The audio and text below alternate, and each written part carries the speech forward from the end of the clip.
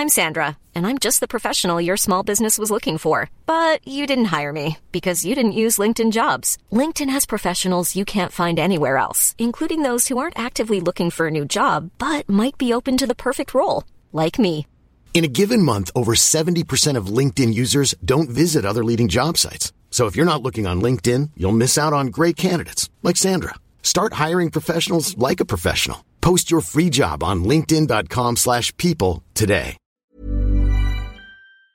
Hello everyone and welcome to the Motorsport commentary behind the scenes for the May 2017 edition of Motorsport. It's on sale now and you can find it at stockists near you as well as on our website at www.motorsportmagazine.com. You can also read, listen to, watch the digital edition, and details about that can also be found on the website.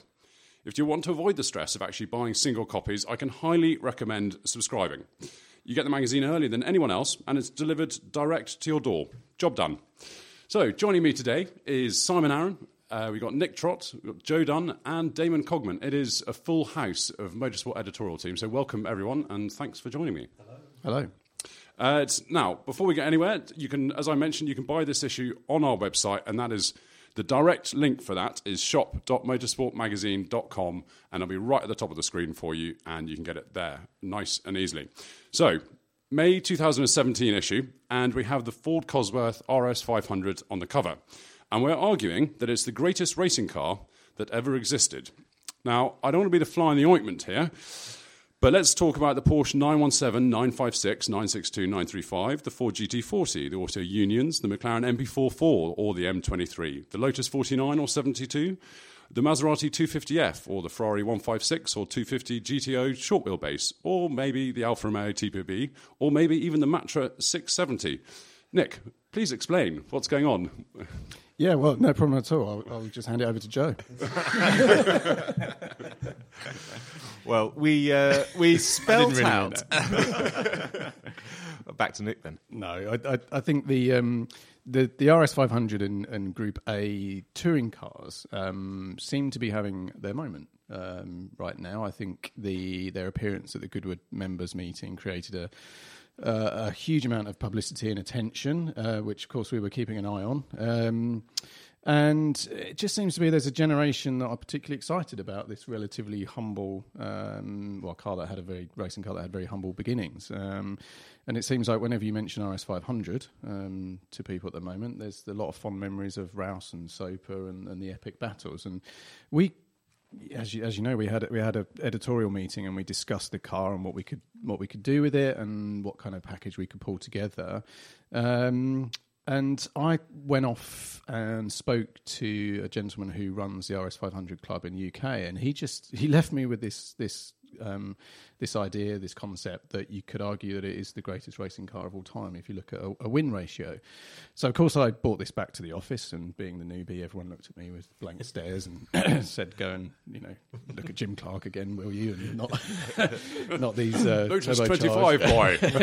Exactly. So once they'd untied me, I tried to make the point again that this is a really important car at the moment, I think, and.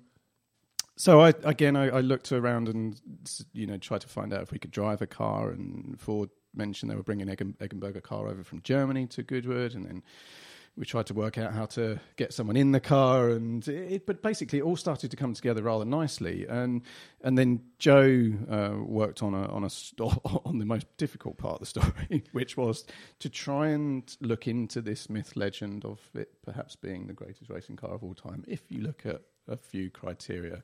So, Joe? You passed that on to the intern, didn't you? That was nice. I did. I've got to say, the statistics back up the assertion that this was the most successful racing car.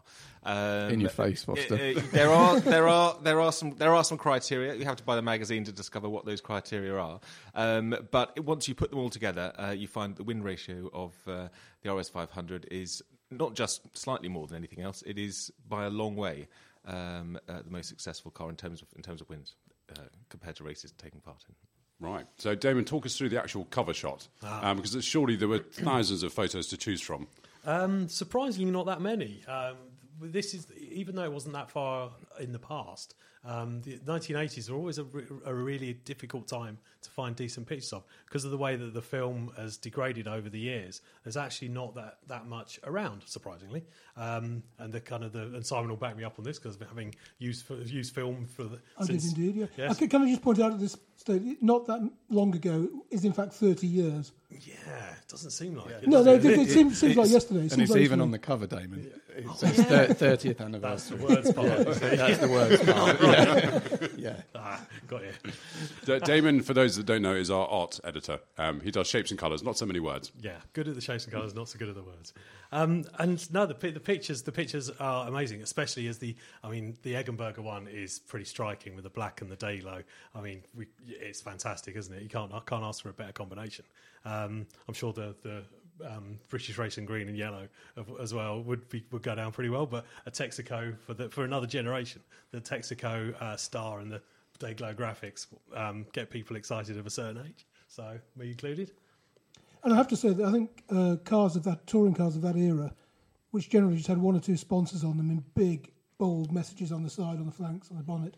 You look at a modern touring car, and there are 400 different sponsors, all with postage stamp style stickers on it. It's just there's something much purer to my eye about the design and the look of the cars of that period, where they were far less cluttered. Yeah, you get the feeling it was designed and kind of really thought about, as opposed to what we have now. Where we can just squeeze one more little sponsor on here, please. Yeah.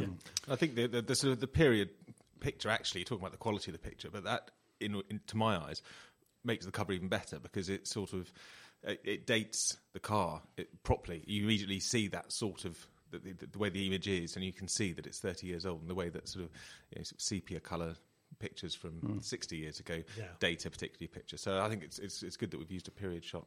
Yeah, we had options. I mean, we looked to shoot the car ourselves at Goodwood, and there are within the feature there are a number of shots of the car at Goodwood, and they're great images, but.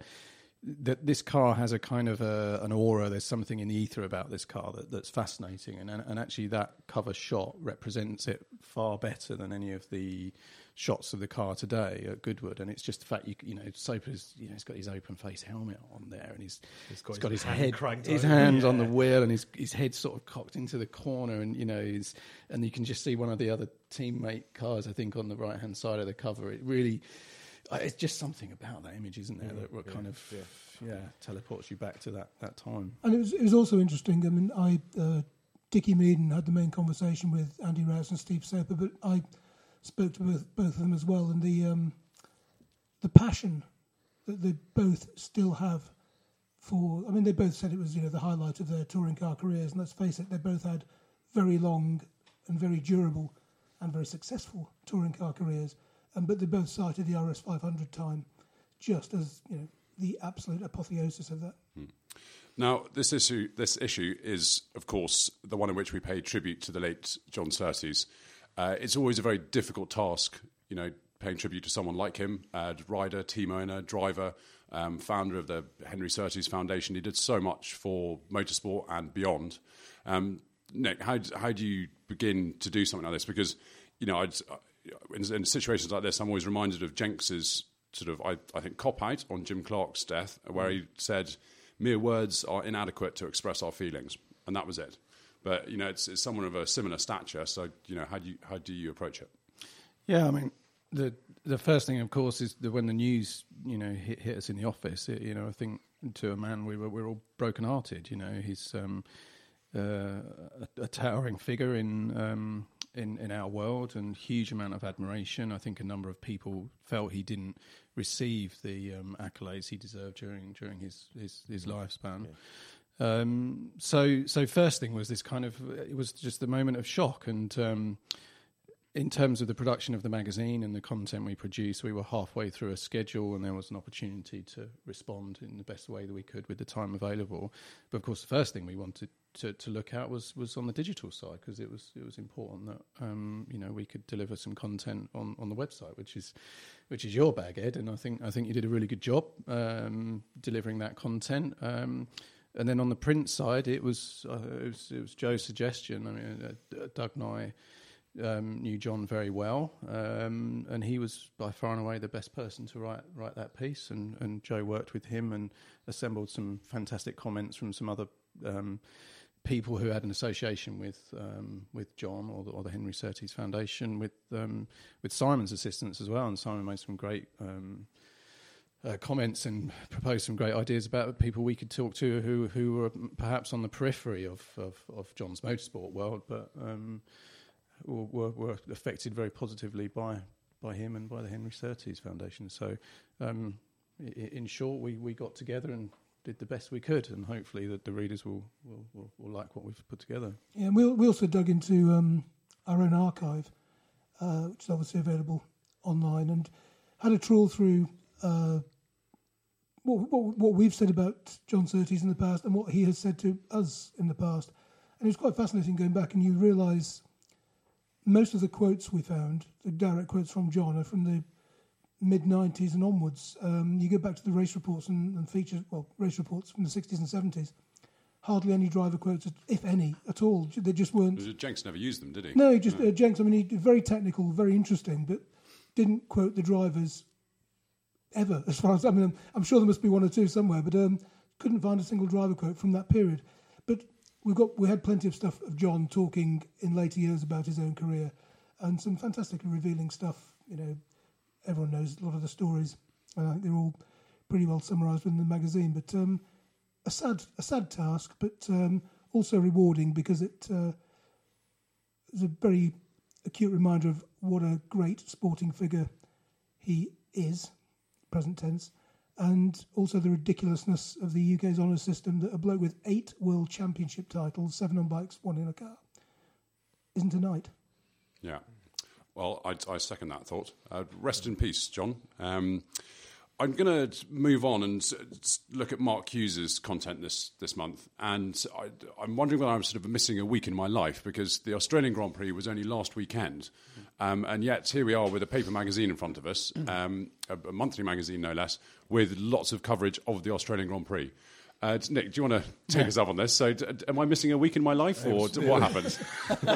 Well, the magic of modern publishing. Yeah, well, I mean, we looked closely at the schedules, didn't we, Damon? Yeah. And Joe, and we realised that our print schedule didn't align with the first race, and so we looked at it and we thought the first race is super important. So can we move the print schedule in order to include the first race? So we did, and it's not. I've made it sound very easy, but it's actually really hard when you're trying to move a print slot, and there's always a cost imperative. And but either way, we thought it was worthwhile. So we pushed our print deadline so that we can include the copy from Mark, and Mark, absolutely did an amazing job, because he effectively wrote through the night to deliver the Did we work out how many words he actually wrote after the Grand Prix? Because he did a 4,500 words Grand Prix report for the website, plus all the magazine stuff. So he must have been... It was touching 8,000, I think. Yeah, 8,000 words in an evening. Yeah, and of course none of the words were wasted either. This was Mark, so it was all beautifully done. But, I mean, Damon deserves some real credit here, because he looked closely at the... Really? it's true, yeah. Breaking news. First time for something. Cheers, guys. It's National Bullying Week. Yeah. No, yeah, honestly, Damon does, because I'm still a relative, I'm a rookie here on motorsport, and I'm not as up to speed necessarily on how we send our sections to the printers and the relationships, who you phone up. There's just loads of mechanical stuff that people don't see behind the scenes that you have to kind of do. And Damon, being a trooper, he got onto it and made it all happen. And then, of course, when the copy landed, he had to break out his crayons and design. That was a busy day. It was a busy day, yeah. We all arrived on bleary-eyed after sort of staying up till silly or getting up at silly o'clock to watch the race, and then kind of the next day thinking, I wish I'd gone to bed earlier. So it was a busy Monday, but definitely worth it for what we've got. So yeah, and it just bears mentioning what a pro Mark Hughes is. I mean, obviously you take it for granted when you read it on the page, but he turned that copy round, he filed it exactly when he said he would. He stuck rigidly to the brief. He included all the different elements that we'd spoken about and emailed about, and it was just absolutely spot on and arrived. It was in our inbox waiting for us on Monday morning. Can I just point out that I got up at 3 o'clock to watch the race on Sunday. I then went to Wimbledon Stadium for the last ever meeting in the evening, and I then got up at 4:30 on Monday morning to subsmart copy so that it was ready and Damon would be a bit less angry when he arrived in the office at 9:15. Great job from basically. I was out the office at a meeting on that Monday morning. So okay, I'll revise it. Great job from Joe, Simon, and Damien, and a good job from me for being away from the office while all of this was happening. Absolutely nailed that. Right, well, before we go on and talk about some of the other columnists this month, I just wanted to mention that the Hall of Fame tickets are now available. So you can come and join us for a star-studded evening, and you can buy the tickets on the website. Also, if you haven't voted for your racing hero yet, there is only 1 week left. So if you want to say and who actually gets inducted, then you can vote now on motorsportmagazine.com/Hall of Fame. And if you want to be kept up to date with all the celebrity guests that are being announced soon, then you can sign up to the newsletter there and you won't miss anything at all. But do go on and vote because you do genuinely actually get a say in who's inducted. Right, moving on to Dickie Meaden.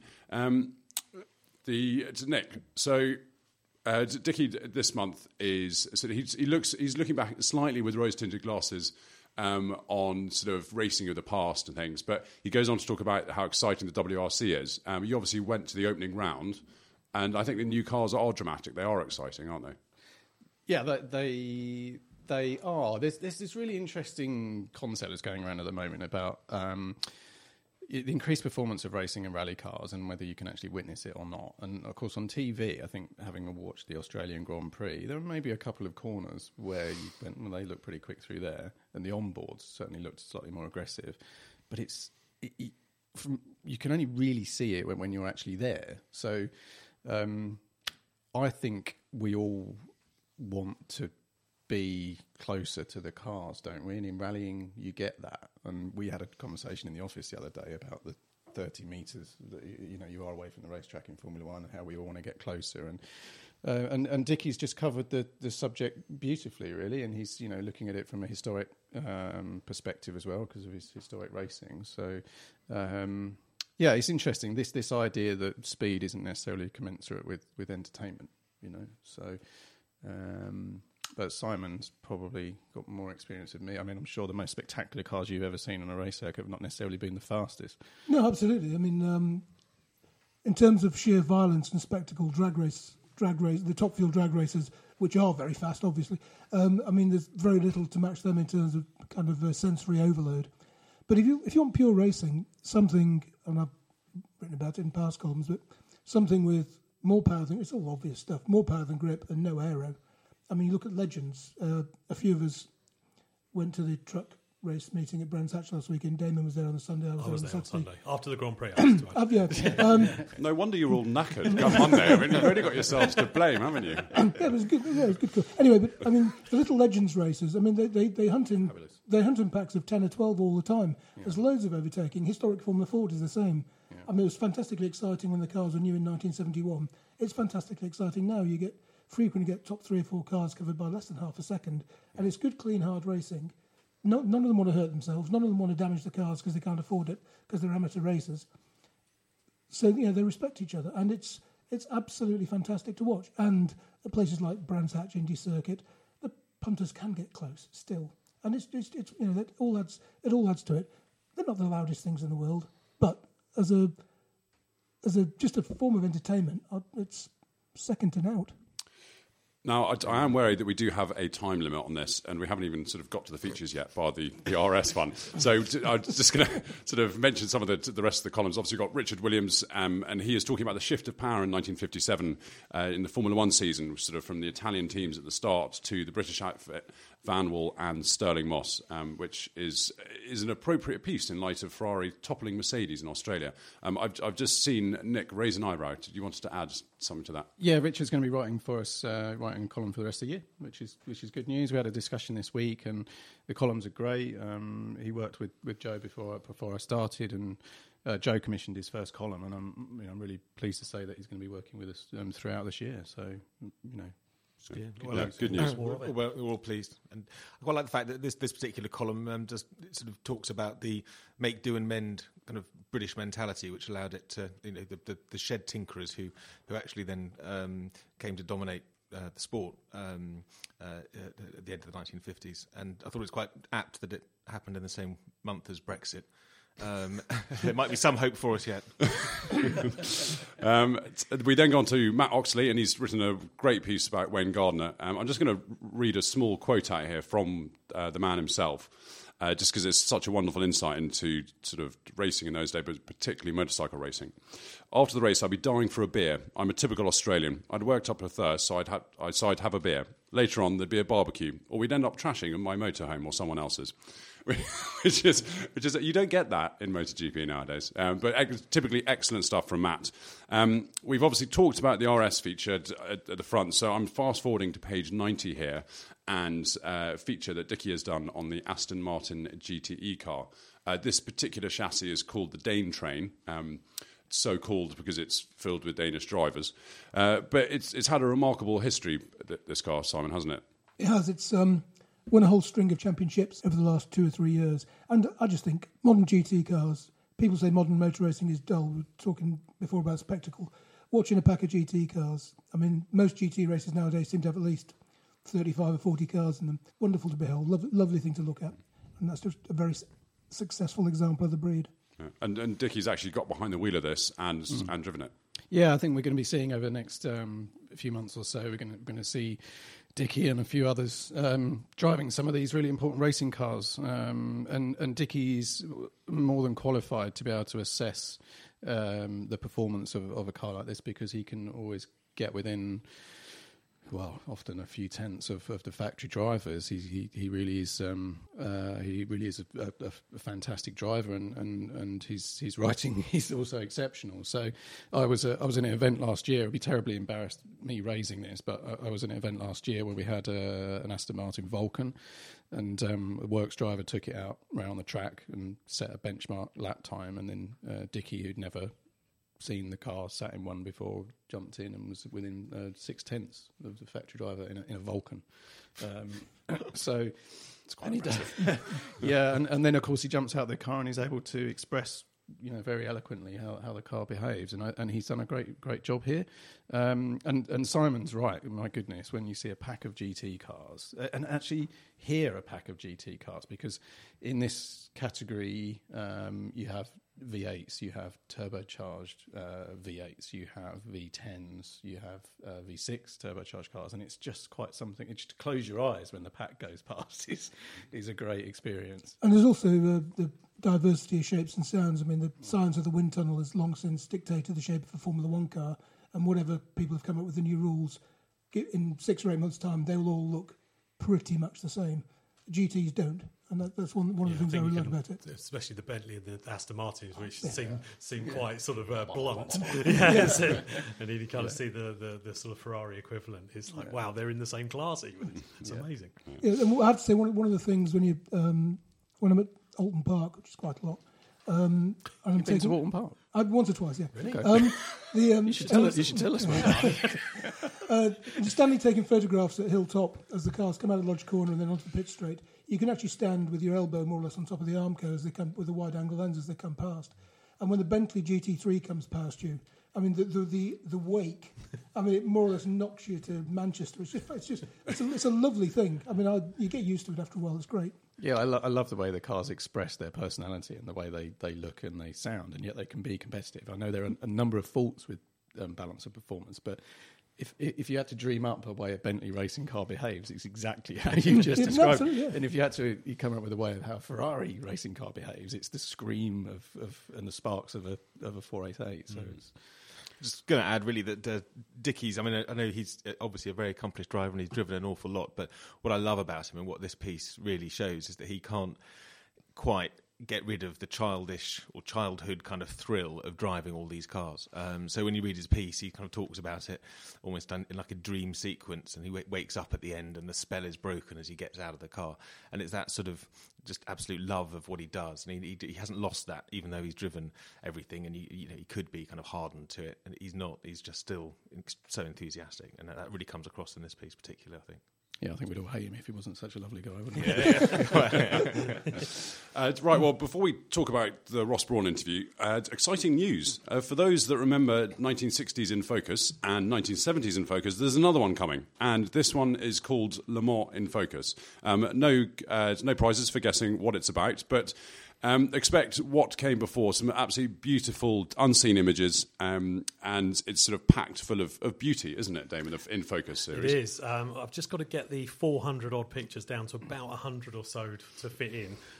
Then we'll be okay. But they are all amazing. So it will be. It's a great product. I love putting it together. It's a real labour of love. So I can't wait for it to be finished. Yeah. Well, you can actually pre-order. Sorry, Simon. You can pre-order it at the website, which is motorsportmagazine.com, and that's /shop. You can pre-order, and it will be available very soon. Sorry, Simon. Yes, I was going to say I'm really looking forward to capturing the bloody things as well.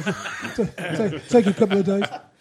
We really do love doing it here. It's one of our favourite jobs.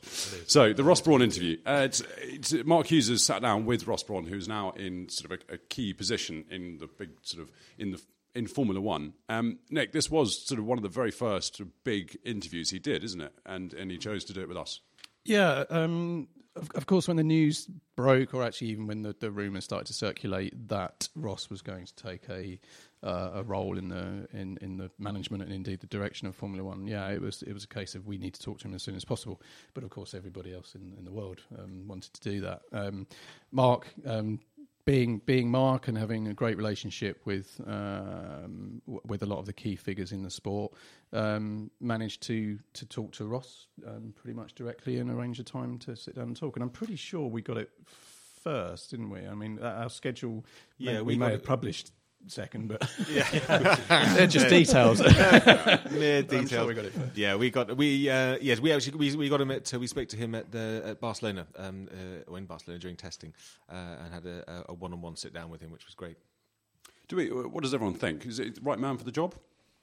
100%. Yeah, I'd concur completely. I mean, he's just his wealth of experience in all domains. I mean, running a business, running a team, everything. His understanding of the sports cars and Formula One, just vast. But it's worth noting that not a lot is going to change in the next few years, is it? I mean, really, the big change he's looking for is 2020. Well, you can't. I mean, everything is so entrenched the way it is at the moment. It'll be like Brexit. I mean, trying to untangle everything. Everyone says 2 years. It'll probably take 10. I mean, this could take a time because you've got to recondition people's thinking, and that will take time. Yeah, and we do get a bit of an insight into the way Ross Brawn is thinking about the future of Formula One in this piece.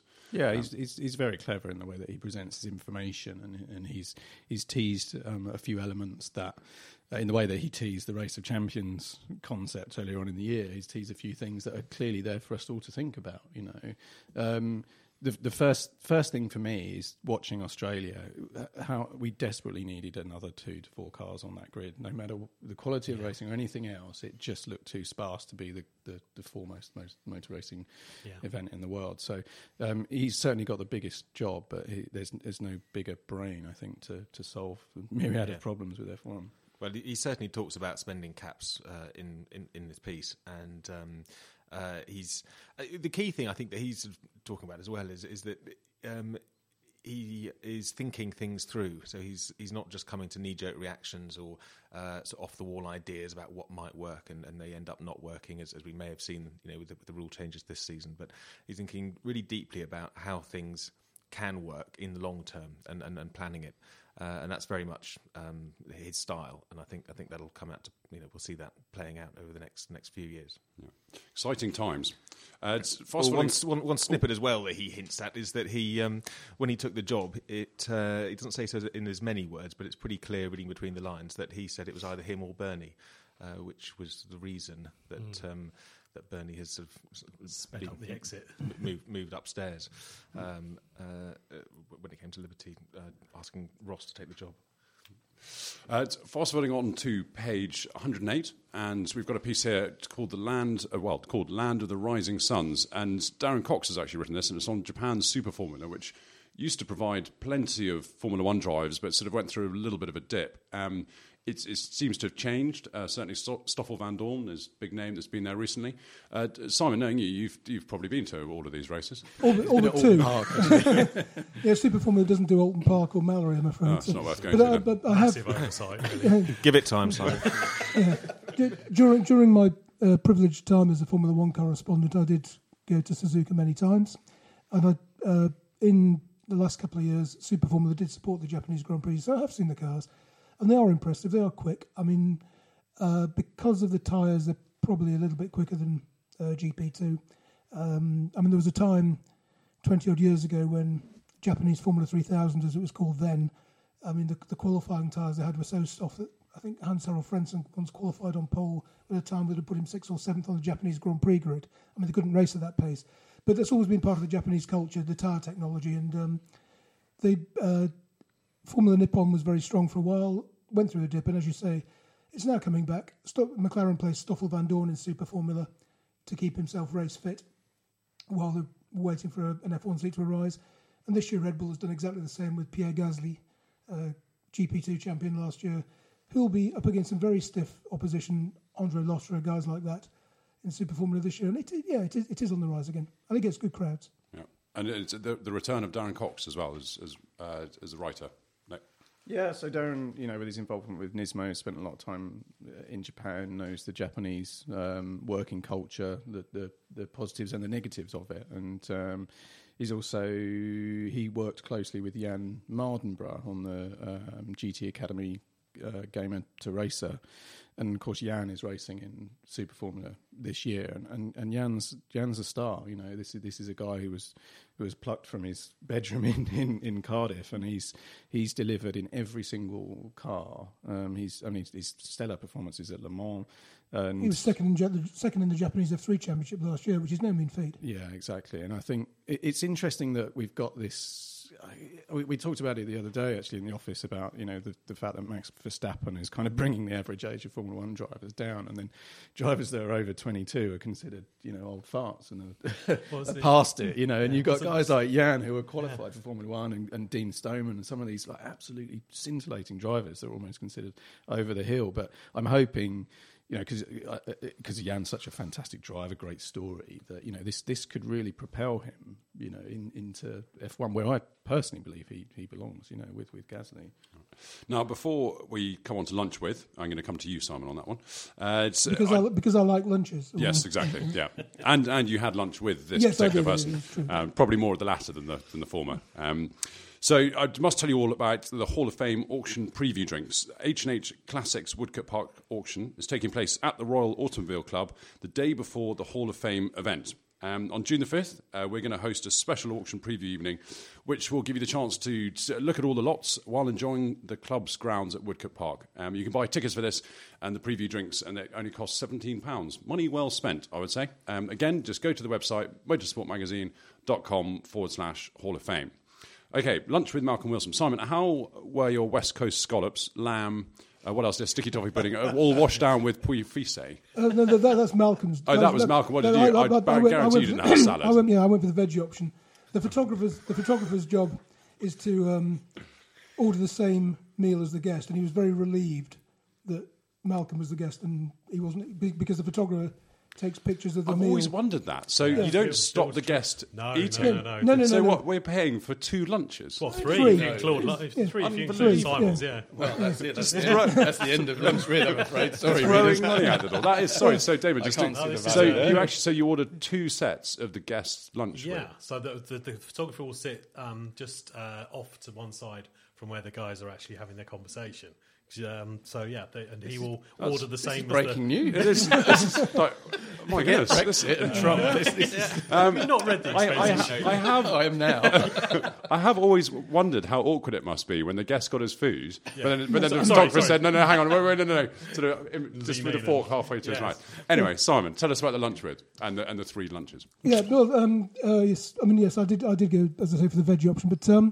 Malcolm was fascinating. It was an absolutely lovely setting, northern edge of Ullswater. It was a beautiful day. I arrived 2 hours early. I won't slightly poignant for me because my mum had passed away the previous day, and I arrived early and just went for a walk in the hills to gather my thoughts, and then met Malcolm for lunch. And it was a lovely sunny day when I arrived, but being the Lake District, by the time Malcolm arrived, it was a force 8 gale.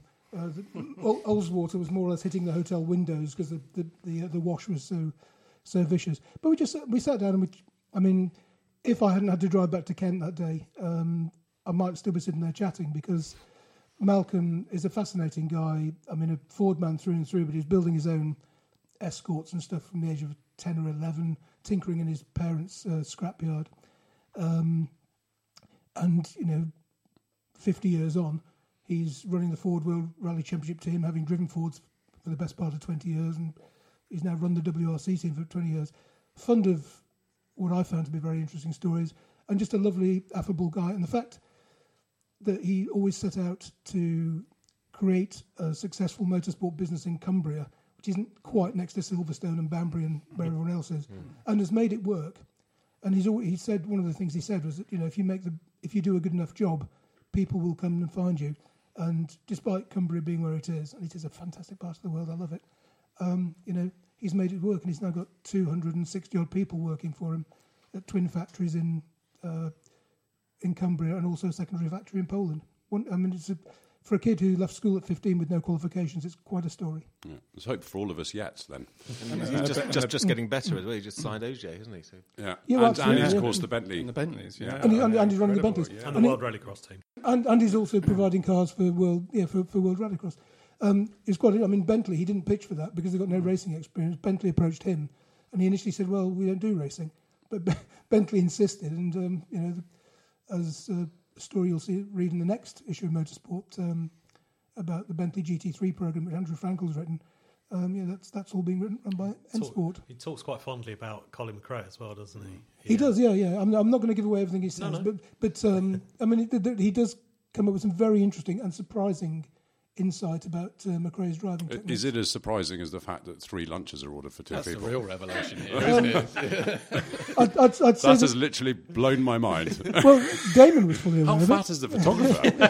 And why don't we bring a doggy bag? At least. Right. I'm not we- sure the sticky toffee pudding travel somehow. I don't know. It's quite lunch a, with Gate. it's quite a hike from Ullswater down to London, though, so that it would have been cold. Yeah. Very Right. cold. Well, we are nearing the end, so I just wanted to quickly talk about Gordon Cruikshank's visit to Blakeney Motorsport, which this race preparation company that from the photos, you can see E-types, Cobras, Mustangs, Bugattis, they're all being prepped. There's been a sort of meteoric rise in historic racing and the popularity of it. And so these companies have sort of been given a new lease of life, haven't they, Damon? There are loads of lovely images in here. Well, the great thing about this particular story is that this is going on up and down the country, all over England.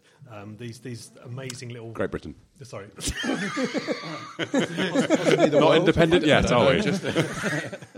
okay. Is that kind of day, isn't it? Yeah. And there's plenty of these all over the place where they are preparing cars, not just for Goodwood, which this particular feature was focusing on, but for many events and historic events all around the world now. The historic world is global. The cars that are prepared here go off all around the world, and this particular sort of garage that we went to, or preparation place we went to, prepared I think 8 or 9 cars for the Goodwood members meeting alone. So they certainly have the work cut out. So we sent a photographer down to sort of capture the sort of busyness and how they were going to get all these cars ready for one event. So the final piece in the sort of feature jigsaw for this month's motorsport is hang on. Oh, sorry, no, it isn't. The second last piece, Yeah, Nick. sorry, I'm going to jump in because I'm going to say that when you pick up your copy, don't forget if you're in the States, you can pick up your copy in Barnes & Noble and any other independents. I need to get that one in. Page 129, if you look at the image that's on the top right and you look behind the car, that is centre. Is that a Bugatti? It is. Okay. Well, I won't give away what the car is behind, but just spend some time when you have a look at this piece, just scouring and looking over the images, because the car that's in the foreground is not always as exciting the car that's in the background. That's the kind of joy of these workshops, isn't it? Is that everywhere your eye falls, there's something. And as I say, the top of page 129, top right, the car in the background. It's orange and it's very cool. It's glorious. Very cool. Right. Sorry No, to not at all. Not at all. Damon, I'm going to come to you for this one. Obviously, we have You Were There, which is usually a page or two. And then sometimes when the images are really good, we do private view, which might stretch to sort of 2-3 pages. But this private view is massive. Yeah. What's the story behind these photos? Well, a chap called Dick Lees actually sent photos in even before I started. It was that long ago. And he was a photographer around in the 60s and 70s that was an enthusiastic amateur and sadly passed away recently. But his pictures, as it says here, serve as a tribute to him. But the lovely thing about this was obviously in those days you could just stroll around, take pictures wherever you were. There was no restrictions. You could go on and walk around and take your camera into the pits and the paddock, and no one would stop you. But the lovely thing about these ones is that this is just a small, tiny proportion of what Dick was sort of that he sent in. He had literally hundreds of them, so it was a challenge to get them down to 6 or 7 pages of how many it was. And obviously, I think our favourite one is don't tell them what the it one is. of one of B and B. But it's what page is it, Damon? It is on page 138. Okay, and Well, it's two characters in conversation, lent against a lorry. One who doesn't have. I'm not going to say anymore. No, that's it. It's Well, worth on looking. on that marketing, Just have to buy the beautiful magazine. example You're going to of have to marketing. buy the mag. Yeah. And which you can do at motorsportmagazine.com/shop. You can buy the latest issue there, but I highly recommend subscribing, much less hassle, and you get it much earlier than everyone else. Damon, thank you so much for your words of wisdom. Nick, thank you. Joe, thank you. And Simon, thank you very much. We'll return next month for the June preview. We'll see you all then. Thanks so much for listening. Hiring for your small business? If you're not looking for professionals on LinkedIn, you're looking in the wrong place. That's like looking for your car keys in a fish tank. LinkedIn helps you hire professionals you can't find anywhere else, even those who aren't actively searching for a new job but might be open to the perfect role. In a given month, over 70% of LinkedIn users don't even visit other leading job sites. So start looking in the right place. With LinkedIn, you can hire professionals like a professional. Post your free job on linkedin.com/people today. Hey there, it's Michelle Norris. I'm host of a podcast called Your Mama's Kitchen. When I travel, I'm usually looking for a way to find a taste of home when I'm not at home. And one of the things I love to do when I am at home is entertain. And Airbnb allows me to do that. When I was in California recently, I rented a house that had a great kitchen. And when we were sitting around the table, we were all thinking, we're in someone else's house. Someone could be in all of our homes as well. If you have a home, but you're not always at home, you have an Airbnb. Your home might be worth more than you think. Find out how much at airbnb.com/host. Bye-bye. Mom deserves the best, and there's no better place to shop for Mother's Day than Whole Foods Market. They're your destination for unbeatable savings, from premium gifts to show-stopping flowers and irresistible desserts. Start by saving 33% with Prime on all body care and candles. Then get a 15-stem bunch of tulips for just $9.99 each with Prime. Round out Mom's menu with festive rosé, irresistible berry chantilly cake, and more special treats. Come celebrate Mother's Day at Whole Foods Market.